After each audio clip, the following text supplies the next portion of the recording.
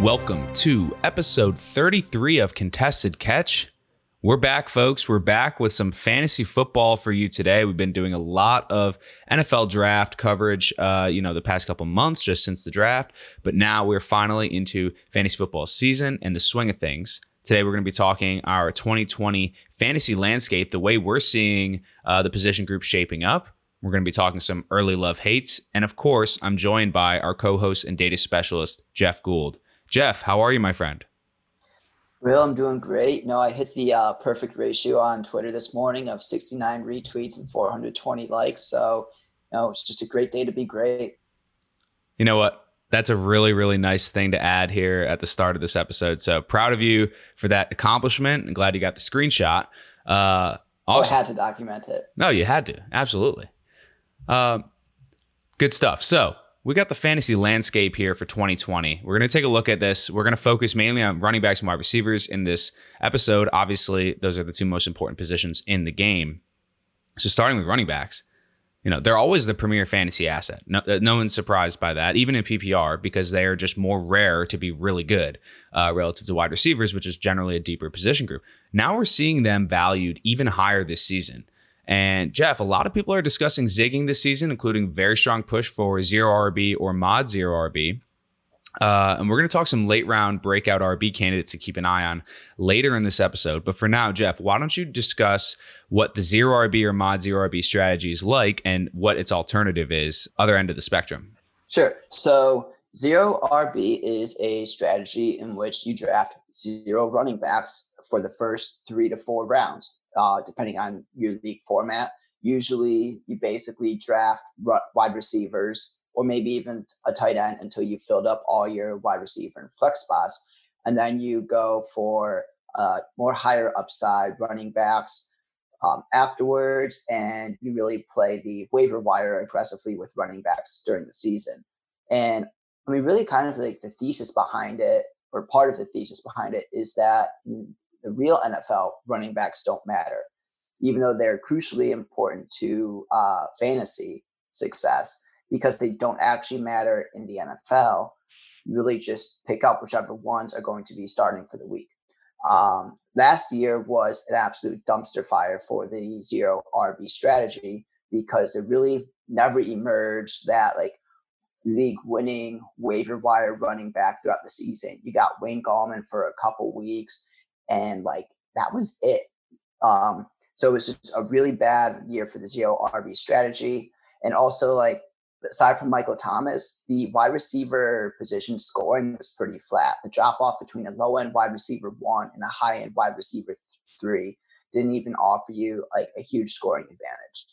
Meanwhile, to win your league, you basically needed to have one of Christian McCaffrey, Derrick Henry, Aaron Jones, Austin Eckler. So the bell cow running back was really kind of a crucial key to winning. So this year, there's been a huge possibly overcorrection into the robust RB strategy, which is hammering 3, maybe even 4 running backs in the first 3 to 4 rounds. And so there's a few reasons. One could be that it's an overcorrection or overreaction, but the other is also there's a lot more defined running back ones this year than there are in the past. But it's up to the point where there's now 30 running backs going in the first 60 picks of the draft. So in a 12-team league, we have 30 running backs going in the first 5 rounds. So there's really polar opposites this year for draft strategies. You have zero RB on one end, which seems to be dying out, or the robust RB, which is the meta strategy this year of just hammering running back as strong as you possibly can. Yeah. So in years past, I've been a robust RB guy. And, to our credit here at Contested Catch last year, Jeff, our number one player in fantasy was Christian McCaffrey. That's who we said should be the number 1 overall pick in every single league. He was seen as probably a consensus top 3 guy, but I literally got him at the 4th overall pick in multiple leagues in best ball. It's completely unacceptable for people to have missed that, in my opinion. But alas, and then 2 other guys that you mentioned that were necessary to win your league basically were Derrick Henry or Aaron Jones. Those are 2 guys that we were big on here at Contested Catch. So proud of that. Austin Eckler is the love child of one of our frequent guests, Michael Kazor. Yeah, and like as an example though, last year if you went CORB, Austin Eckler was the perfect CORB guy to draft in like the 6th or 7th round with the uncertainty of Melvin Gordon. So like that's how the strategy can turn out. But really, if you went CORB and didn't draft Austin Eckler, like you were kind of screwed in terms of getting a running back that could be a difference maker. Absolutely. Good stuff. So yeah, the running back situation is going to be something to monitor in terms of, where these ADPs move. If people start to shift more generally towards 0 RB, I doubt it. Honestly, I think that there's going to be a lot of panic and fear-driven drafting early on to try to secure those top 2 running back spots, maybe even 3.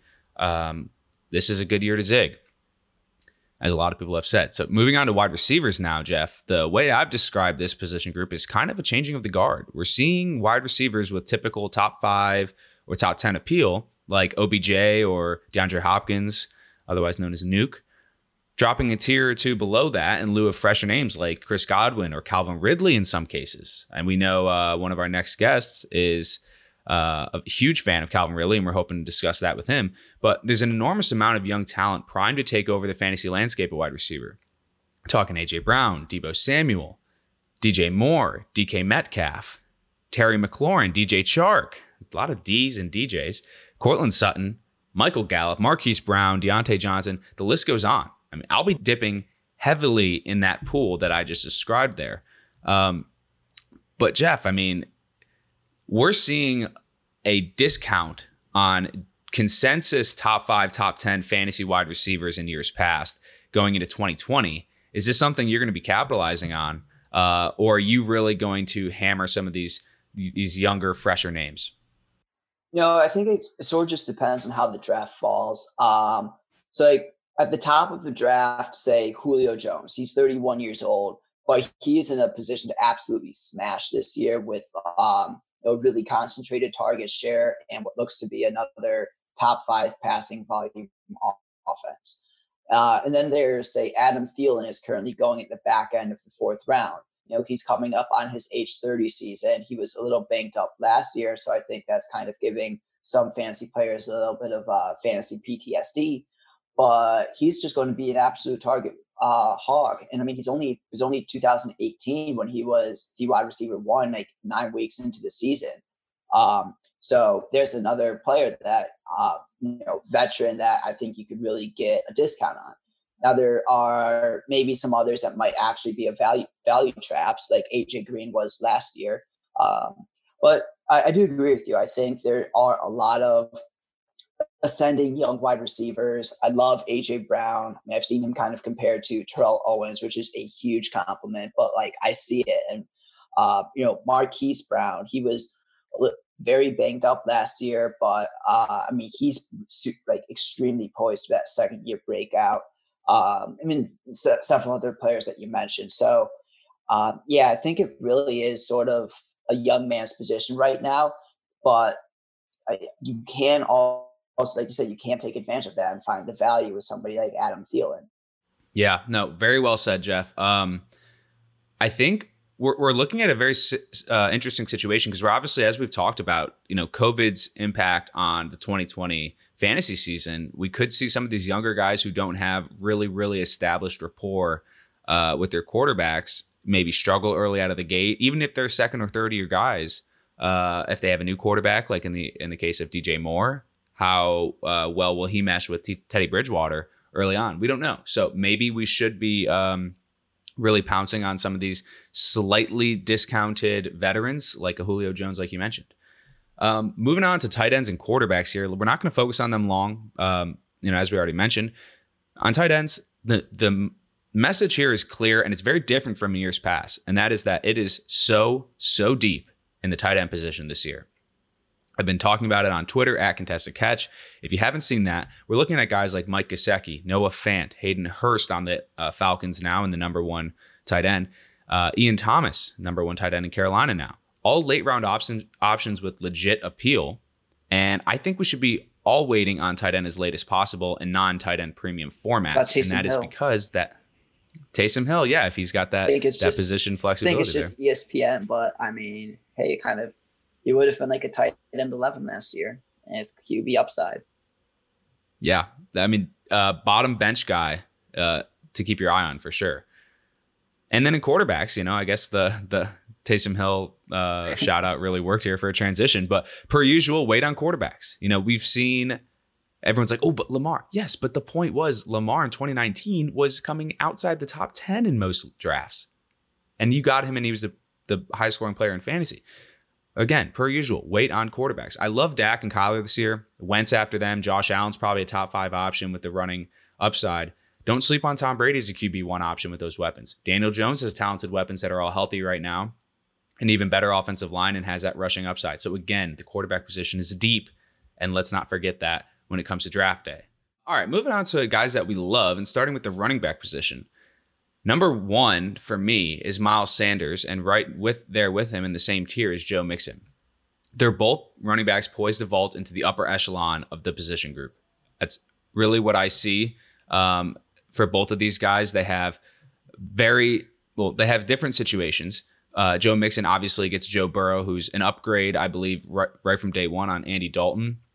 From a fantasy perspective, I think he's going to have an aggressive nature. And not only that, we see healthy offensive linemen return to the Bengals up front. That will help Joe Mixon, who really turned it on in the second half of last year. People are going to I doubt really remember how good he was despite the terrible situation, but AJ Green is back healthy. They drafted T. Higgins. They've got Tyler Boyd and John Ross.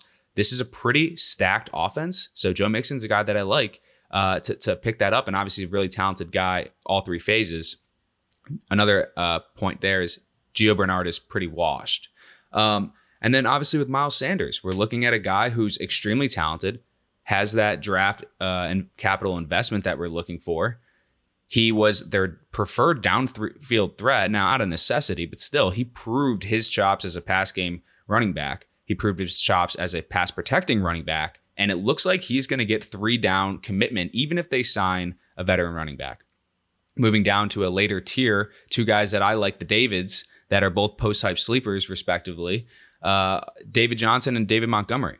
They're both volume-based, but have pass game utility despite a probable running back by committee situation. Both get the best quarterbacks of their career, with David Johnson now getting Deshaun Watson and David Montgomery likely getting Nick Foles as his starter. This bodes well for both, and their volumes are pretty secure. The question will be, if the Texans are trailing like we kind of expect them to be a lot, will David Johnson be an every down pass catching running back, or will Duke Johnson really split that work with him? And on the other side, David Montgomery, is he going to cede a lot more running back touches to Tariq Cohen, or is he really going to take over as the pass catching running back and Tariq Cohen going to move into the slot with the release of Taylor Gabriel? So that's something to keep your eye on as well. And then, Jeff, I'll let you talk about this class of running backs here. We got J.K. Dobbins, Chase Edmonds, Alexander Madison. For various reasons, they're all really interesting late round running backs that have RB1 upside in the event of their elder running back facing some sort of absence for whatever reason. So J.K. Dobbins, Chase Edmonds, Alexander Madison. Yep. So I'll start off with the rookie J.K. Dobbins, 2nd round draft pick for Baltimore this year. If you've been living under a rock, came out of Ohio State. He's he didn't actually test at the combine, but we know he still has fantastic speed and breakaway ability. So he's entering the Ravens offense, where he's currently projected to split the load with Mark Ingram. But I think there's real good chance that he takes over as the lead back. At some point this season. Might not be until week 6 or 7, sort of like what happened with Miles Sanders last year. But if he does that, we saw what Mark Ingram did last year. He was an RB1, and I think Dobbins could easily do that, especially in the context of the offense with Lamar Jackson opening up so many rushing lanes by holding defenders on the edge. With Dobbins' burst, Ingram's a great physical runner, but Dobbins just has that young burst and speed that Ingram doesn't have anymore to just hit those creases and break off huge chunk plays. So I really like him at that point, and especially in a keeper dynasty league. Mark Ingram's contract expires this year, so next season, it's going to be all J.K. Dobbins. And I mean, he's not just like RB1 upside, but the RB1 upside in 2021. Chase Edmonds, he had one monster game last year, like 30 something points when, Cardinals came out and said that David Johnson's going to be starting. They said he's going to be starting. He played like one play, and then it was just a Chase Edmonds show. He went off for 30 something points, and he was a huge waiver wire get. And then it turns out he got injured, and they went out and got Kenyon Drake, who then proceeded to be the number 5 running back for the rest of the season. So right now, everyone has Kenyon Drake penciled in as the starter. You and I personally aren't that convinced Drake is anything more significant than Chase Edmonds, and that possibly even Edmonds could take over as the lead back, or at the very least split the workload, and that Drake won't just be like won't be the workhorse. In which case, if Edmonds were to take over this lead back, he has easy RB1 upside. I mean, if you took the weekly running back 1 in the Cardinals offense last year, it's the running back 5 on the season. It's just a fantastic situation for the running back. And even if he ends up getting like a 40% workload, that's not a bad RB2 floor. Alexander Madison, we have differing opinions on his talent level. But yeah, if Dalvin Cook does decide to hold out, I mean, Madison flashed in spots last year, and he has lower end RB1, RB2, or higher end RB2 upside. If Cook misses time and Madison's just feasting on that volume. Of course, on the similar note, I have to mention Mike Boone, who everyone was juicing up for their running back in Week 16 championships, and he laid a giant goose egg of like 3 points. But then in Week 17, I mean, that entire team just sucked that game. Week 17, Boone actually had a huge game. So don't let that Week 16 goose egg sour you on him. If there's anything about Dalvin Cook legitimately missing time, you should be scooping up Mike Boone late as well.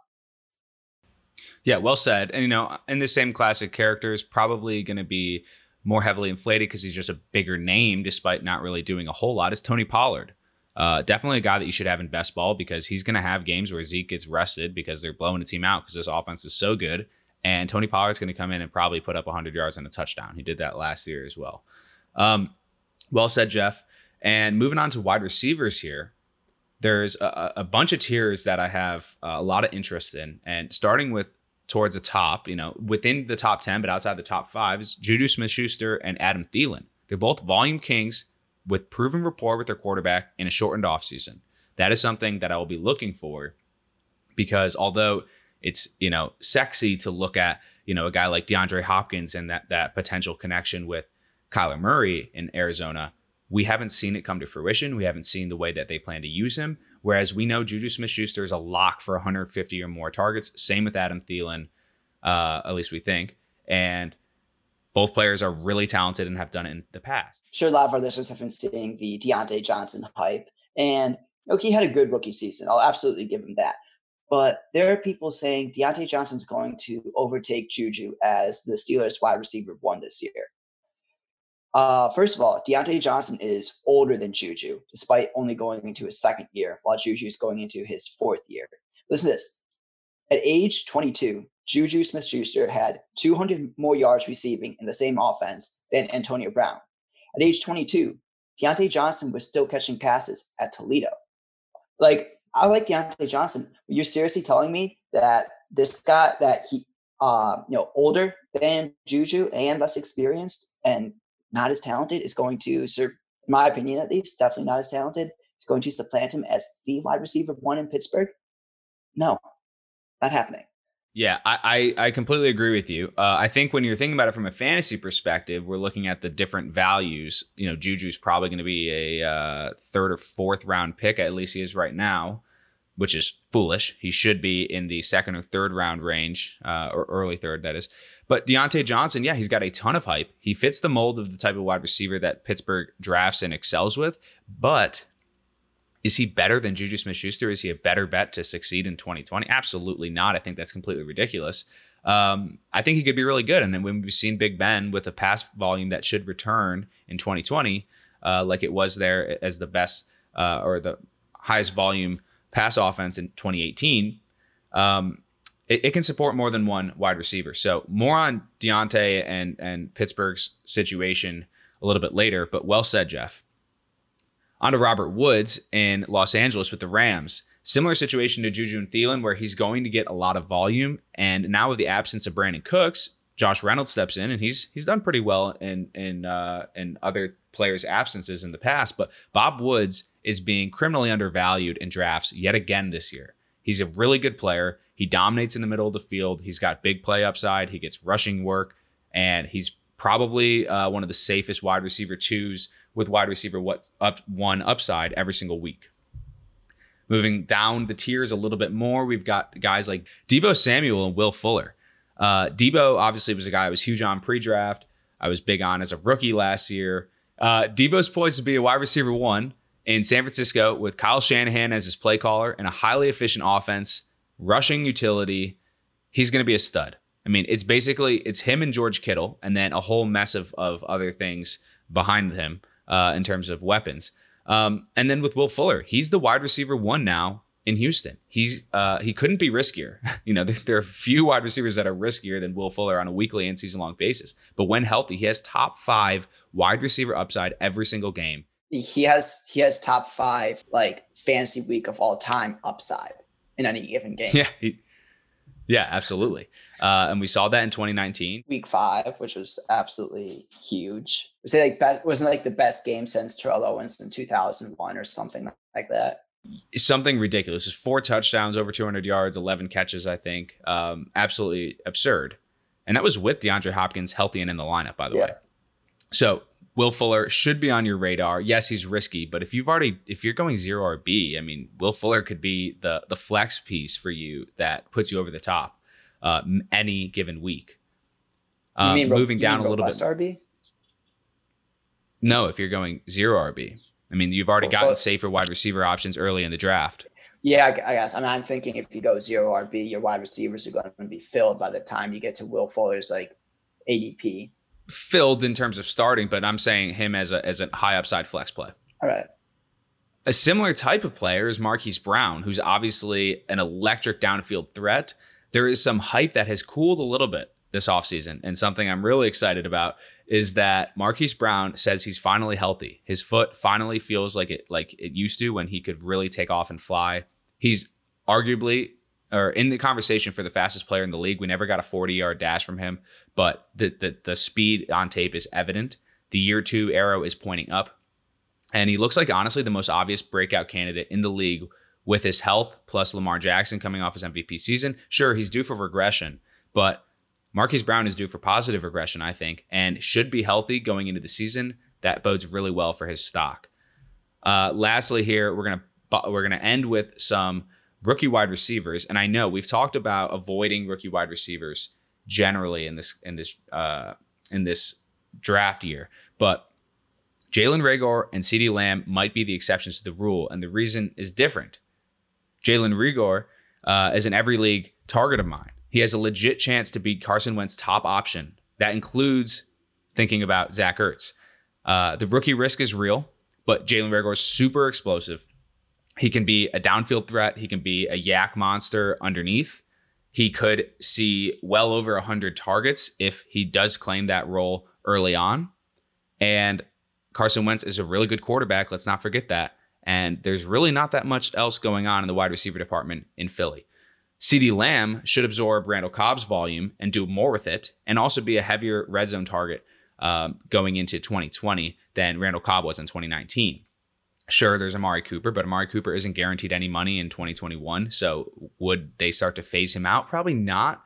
But CeeDee Lamb could overtake Michael Gallup as the true number wide receiver 2 in that offense, whereas Gallup gets relegated to a more deep threat role. Who knows? The point is CeeDee Lamb is really, really damn good. And I bet on talent with a great quarterback and a great system with CeeDee Lamb.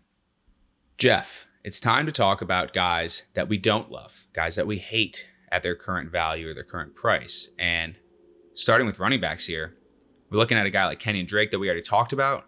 Kenyon Drake has never been the lead dog, the true committed running back 1 in any offense he's been in for a significant period of time. And yes, maybe that is a product of situation, some other talent. I mean, I think he probably should have won out in Miami. Maybe it was the coaching. The point is, he's going as if he's going to hit his ceiling. And yeah, that ceiling is top 5 overall player based on what we saw last year. But Chase Edmonds looked really good. They have not committed to Drake long-term. They transition tagged him. I'm not sold that Kenyon Drake is an RB1 this year. Josh Jacobs. Josh Jacobs, we know how good this guy is in terms of his talent. Very explosive, very talented, best rookie running back we saw last year. And yet, he's not getting committed to in any sort of pass game role. They doubled down on this. They re-signed Jalen Richard. They drafted Lynn Bowden, who they listed as a running back, who's got multi-position utility, but is looking like he's going to be a pass game running back option for the Las Vegas Raiders.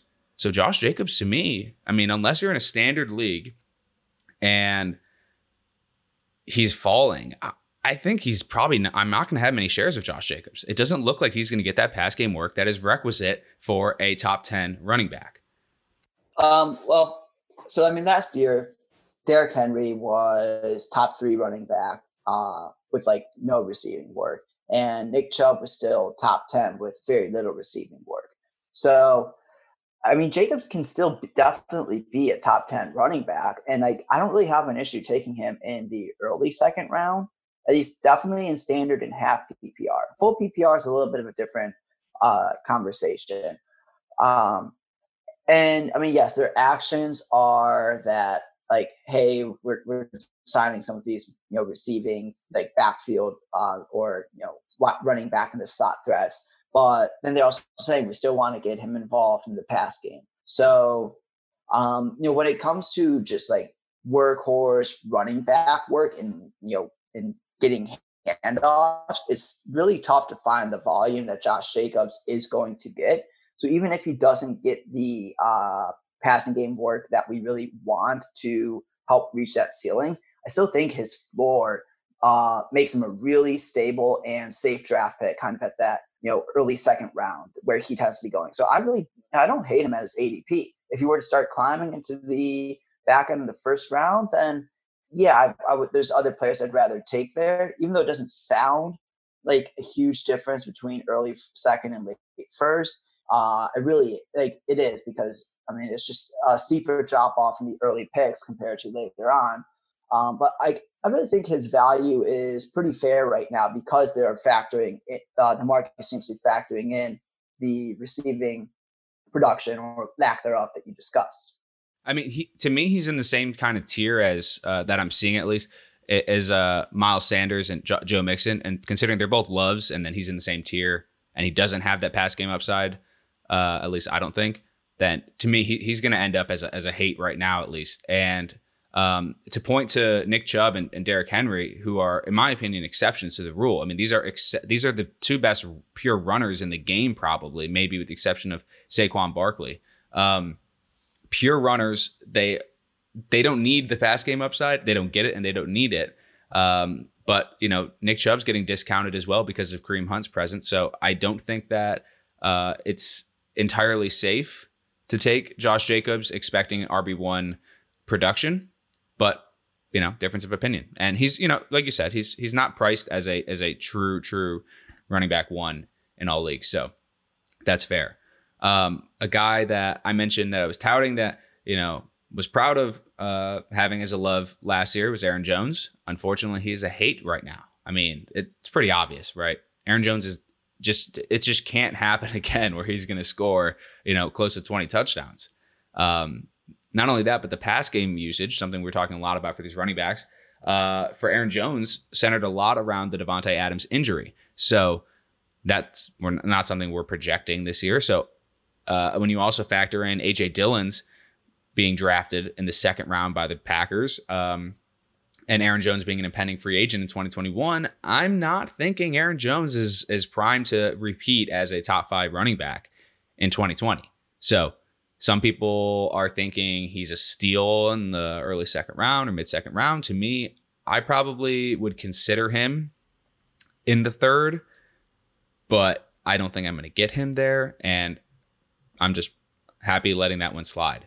Jeff, we have a difference of opinion on Le'Veon Bell, and I see a lot of red flags, related to the LaMichael Pirine draft pick, Frank Gore signing, some of the verbiage used around Le'Veon Bell's role, whereas they committed heavily to his volume last year. He was one of the most heavily used running backs in the league last year. Similar to Leonard Fournette, Le'Veon Bell did not produce even remotely close to efficiently, and I don't necessarily see the situation getting that much better for Bell. I think it gets worse. So I know that you feel a little differently about him.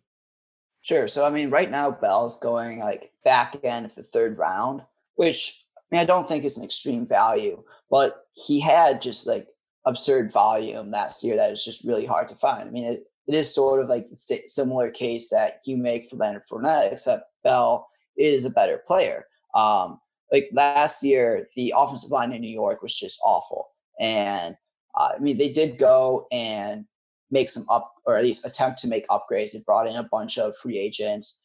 But like last year, Bell, he had an 87% snap share, number 4 in the league for running backs. And 78 targets, 246 carries. So like the volume was there, and it might drop down a little bit, particularly as a share of the offense. But consider that Luke Falk and Trevor Seaman were quarterbacking for like 5 or 6 weeks last year.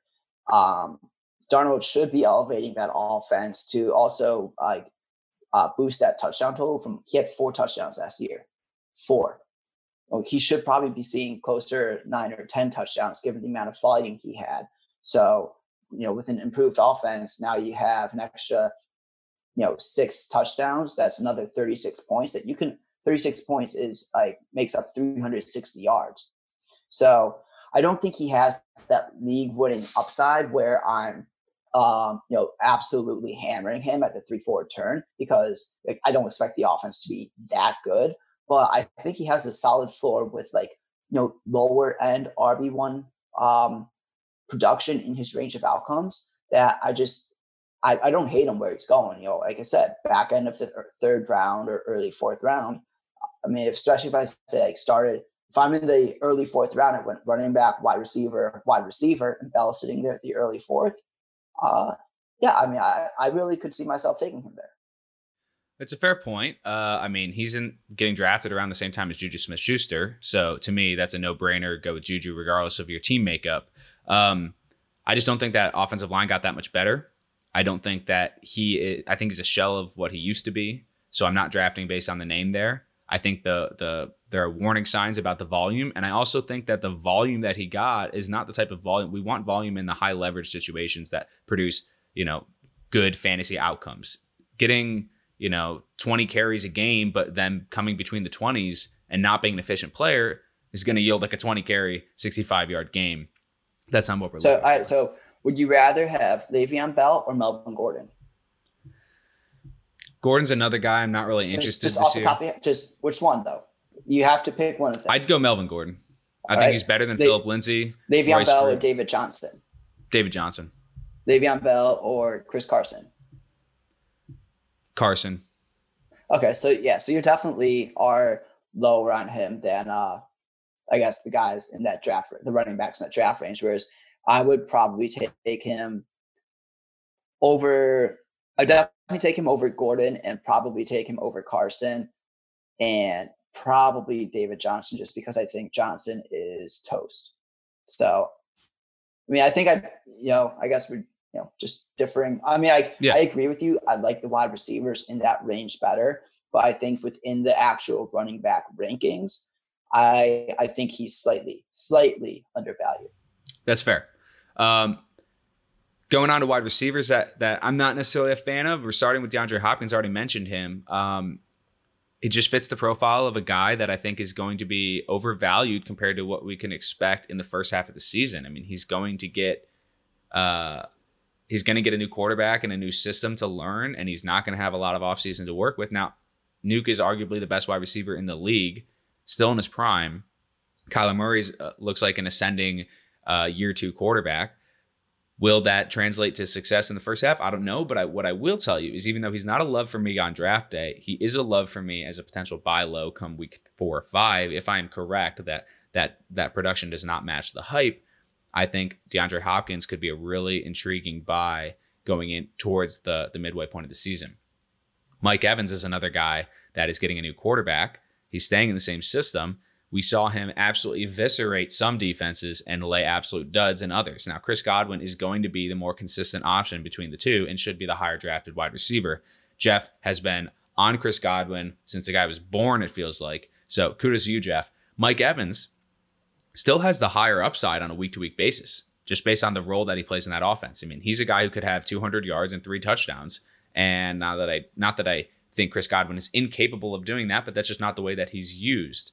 Now you add Tom Brady's somewhat of a noodle arm at the moment, as a 43-year-old. So is Mike Evans going to really excel in that role in Tampa Bay? I'm not sure.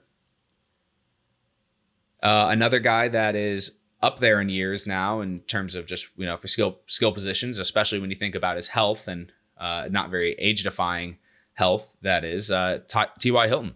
He gets another new quarterback, Jeff. Phillip Rivers. Now, I would usually say that T.Y.'s profile and Phillip Rivers' style of just chucking it deep in a lot of cases would mesh pretty well, but T.Y.'s body is just failing him. And I know we're going to talk about some of the alternatives to T.Y. in the skill position groups in Indianapolis later, but T.Y.'s already said this is going to be his last contract in Indianapolis, or of his career, rather. And I'm not going to buy into this guy. I know that he's probably coming at a discount relative to where you could have gotten him last year, and I'm okay with being wrong on him. I don't want the injury risk. I don't want the new quarterback risk. I don't want the young guns coming and overtaking him and his role risk. So to me, I'm off the T.Y. Hilton train if I ever was on it. Jarvis Landry keeps his quarterback. First one on this list that is having some continuity in that realm at least. Jarvis Landry is another guy I've kind of undervalued perhaps in years past, and this year I feel pretty comfortable with it. Now, obviously, the Browns are potentially entirely a post-hype sleeper offense. I don't know yet. We'll see.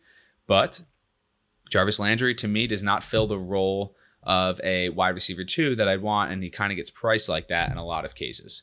Last but not least, Brandon Cooks, new quarterback, sticking with the trend. Terrible injury risk, unfortunately. And this is not, the injury-prone label is cast around too much. The point with Brandon Cooks is that he's one concussion away from being done, I think. I think he probably should already be done for just caring for the guy. I've been a fan of his personally, and he's really good. The problem is he plays a very physical sport, and it's very likely that if he catches the ball over the middle, he's going to get clocked. And at this point, it doesn't even take a big hit or a dirty hit to raise concern. I don't want to deal with that every week. From a fantasy owner perspective, I will not be on the Brandon Cooks wagon. And Jeff, something you've talked about is that we're looking at some the skills of the wide receivers in Houston, and their skill sets are pretty redundant. Will Fuller's a deep threat. Brandon Cooks, deep threat. Kenny Stills, you get the picture. I'm going to much rather take my chances on a higher rated or higher valued Will Fuller and probably a lower valued Kenny Stills over Brandon Cooks. That's just me. Jeff, any other guys that you are off of going into 2020 for sure right now? Well, I just want to elaborate on Jarvis Landry a little bit, that he also played last year with a hip injury, and he ended up having surgery for that in February. And I believe it was a hip labrum, which shoulder labrum is about 4 to 6 months. The hip labrum, though, particularly because it's weight bearing, is a not nice 6 to 9 month recovery. So if he had that in February, at the lower end, 6 months means he's getting on the field if training camp in August. Even though I actually kind of like the way that offense sets up with a condensed target distribution between Odell, Jarvis, and Hooper, not dissimilar to what was and Hunt.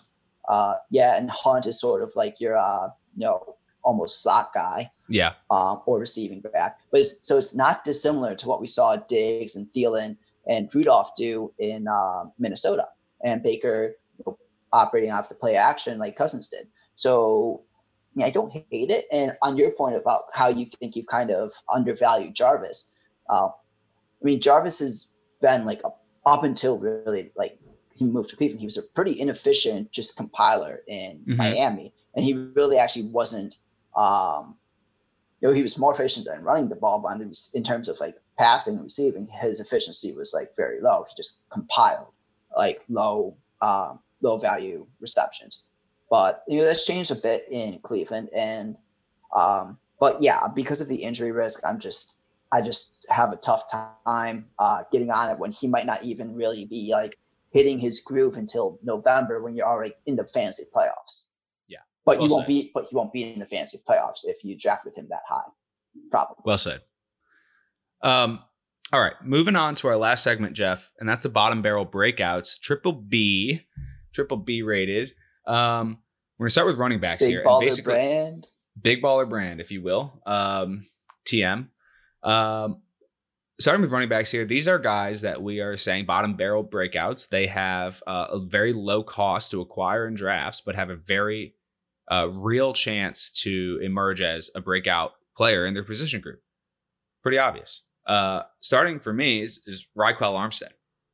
I've been a fan of Leonard Fournette mainly because of his usage in Jacksonville and the commitment that comes with a top 5 pick at the running back position we expected. Now, his time in Jacksonville looks to be up very soon.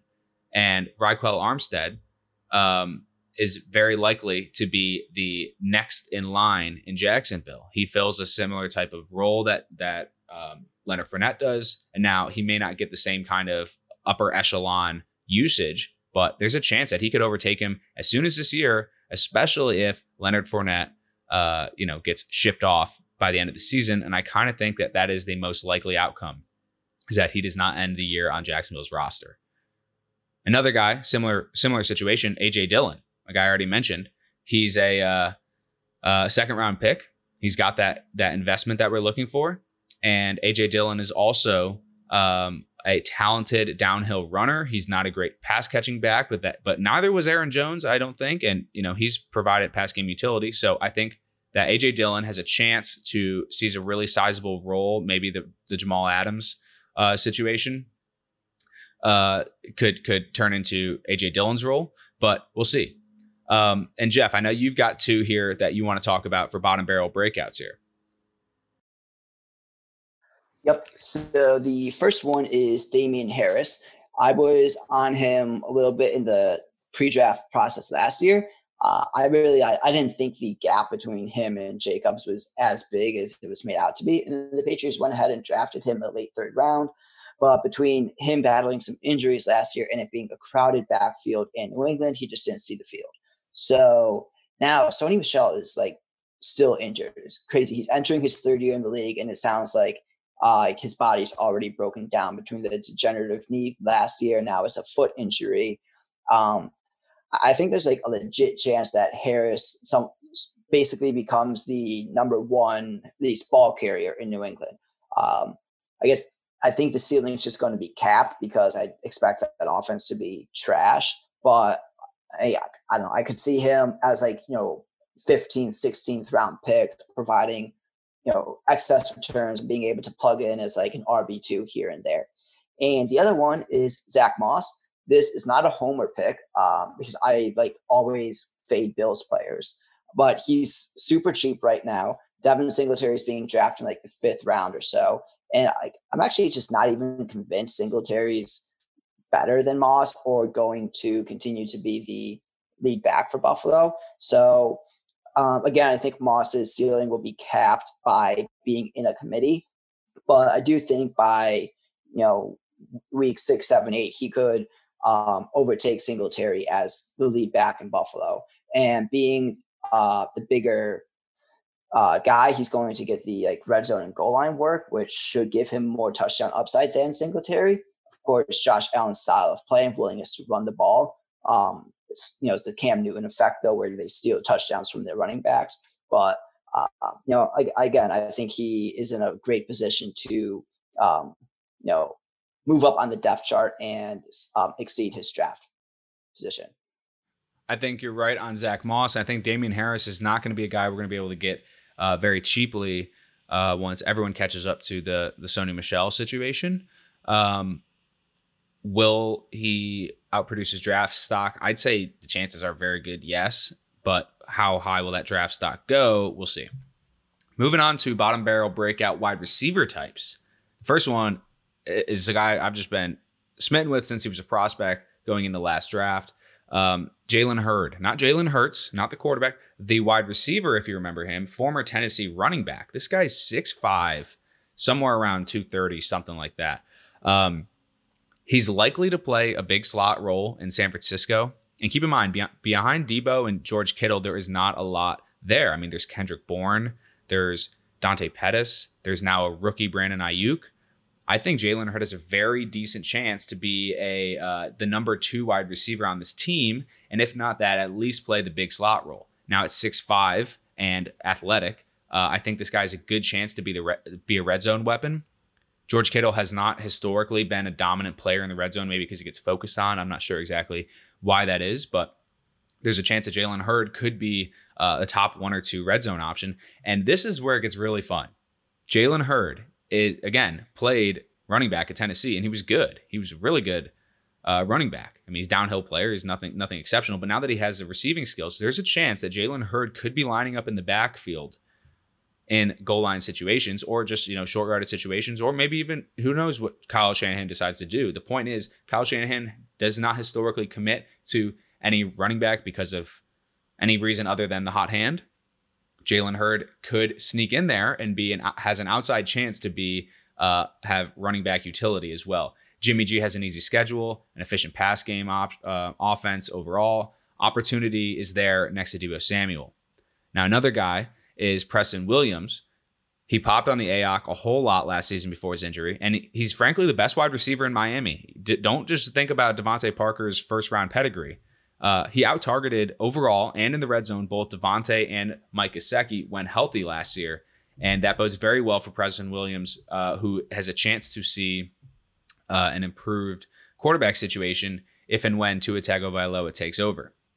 N'Keal Harry is a guy who has a similar situation in a sense to Preston Williams, where he's probably going to be the top option. I mean, Julian Edelman probably out-target everyone on that team, but N'Keal Harry has a better chance to have the high leverage situations where he is a red zone threat for New England.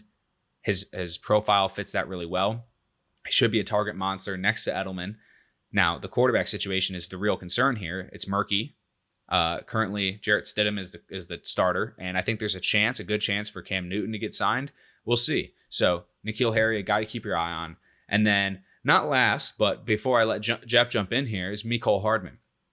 And Kansas City, there's a difference of opinion here, basically. They brought Sammy Watkins back. They restructured his contract, and he obviously has the upside on any given week to go off. I also think that his downside is palpable. Mecole Hardman, on the other hand, was first in the NFL in yards per target as a rookie, third in separation. He's a Tyreek clone physically. Sammy Watkins is not signed long-term. He's still young, but I'd guess he's not in the long-term plans for Kansas City.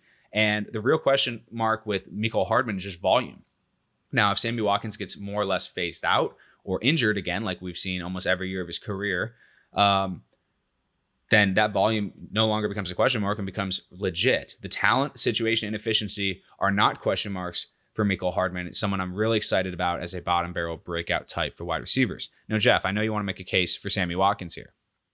Yeah, so I think the case for Sammy, part of it is similar to the case for Mecole Hardman, that you're going after the hopeful wide receiver 2, right? The third receiving option for the Kansas City Chiefs, the best offense in the NFL, and he's wide receiver 56. So, I mean, there's guys going ahead of him or around him are Sterling Shepard, Justin Jefferson, Anthony Miller, Golden Tate, Robbie Anderson. He has a much higher upside than all those players. I think the issue is, as Davis Maddock has coined it, is the Sammy Watkins martingale theory for for draft or DFS, where you just have to play him in a couple lineups every week because at some point in the season he's absolutely going to go off, a couple times a year basically. Isn't an ideal strategy for season long, but I mean, I just really like the player. I think this is actually more of a homer take than my Zach Moss pick because of Sammy's time back in Buffalo. And, just on a dynasty perspective, I think he's actually a really good buy low because, like you said, the Chiefs are not committed to him long term. which means after the season, basically he can go and sign somewhere as the wide receiver one, or like higher end like number 2 receiving option, whereas he's at best going to be the number 3 receiving option for Kansas City. The case for Hardman is equally as strong. I have to get my sanity takes. That's fair. All right, so last one for me here is Chase Claypool. If you don't know the name, I don't blame you, I suppose, but I will shame you a bit because I talked a lot about him as a prospect before the draft this year. He goes to Pittsburgh as a second-round draft pick. That's strong investment here for the Steelers, who typically do not take anyone higher than that. Remember Martavis Bryant in Pittsburgh with Big Ben? Yeah, me too. Unreal efficiency as a deep threat in a Big Ben-led offense. He was an athletic straight-line freak, and guess what? Claypool was that and then some. He has like Calvin Johnson level athleticism on the straight line and vertical planes. Claypool will fight James Washington for deep looks, and James Washington maybe starting to come into his own as a deep threat. Maybe he showed well despite terrible quarterback play, but I still think Claypool is a much more talented player and fills that role better. And then there's Eric Ebron, who is added to this offense, who's basically, he's got veteran status over Claypool, but also hasn't played with Big Ben. So to me, Chase Claypool has a chance to win deep looks and or red zone looks in this offense. We saw Martavis Bryant do some seriously cool stuff in this offense led by Big Ben many years ago, albeit, but still, as a rookie, 8 touchdowns and only 48 targets, 6 touchdowns on 92 targets the next year. The point is, if Claypool's range of outcomes is somewhere in between that, for 2020 as a rookie, I feel pretty good about his prospects to outperform his draft position. He's not even being talked about in most circles. Jeff, I know you want to wrap up our bottom barrel breakouts for wide receivers with 2 last guys that we're both excited about this year. Thank you. The first one is Denzel Mims, or as a good friend of Michael Kazor calls him, Denzel Memes. Second-round draft pick for the New York Jets this year. He has a great athletic profile. Physically compares very similar to Chris Godwin. And indeed.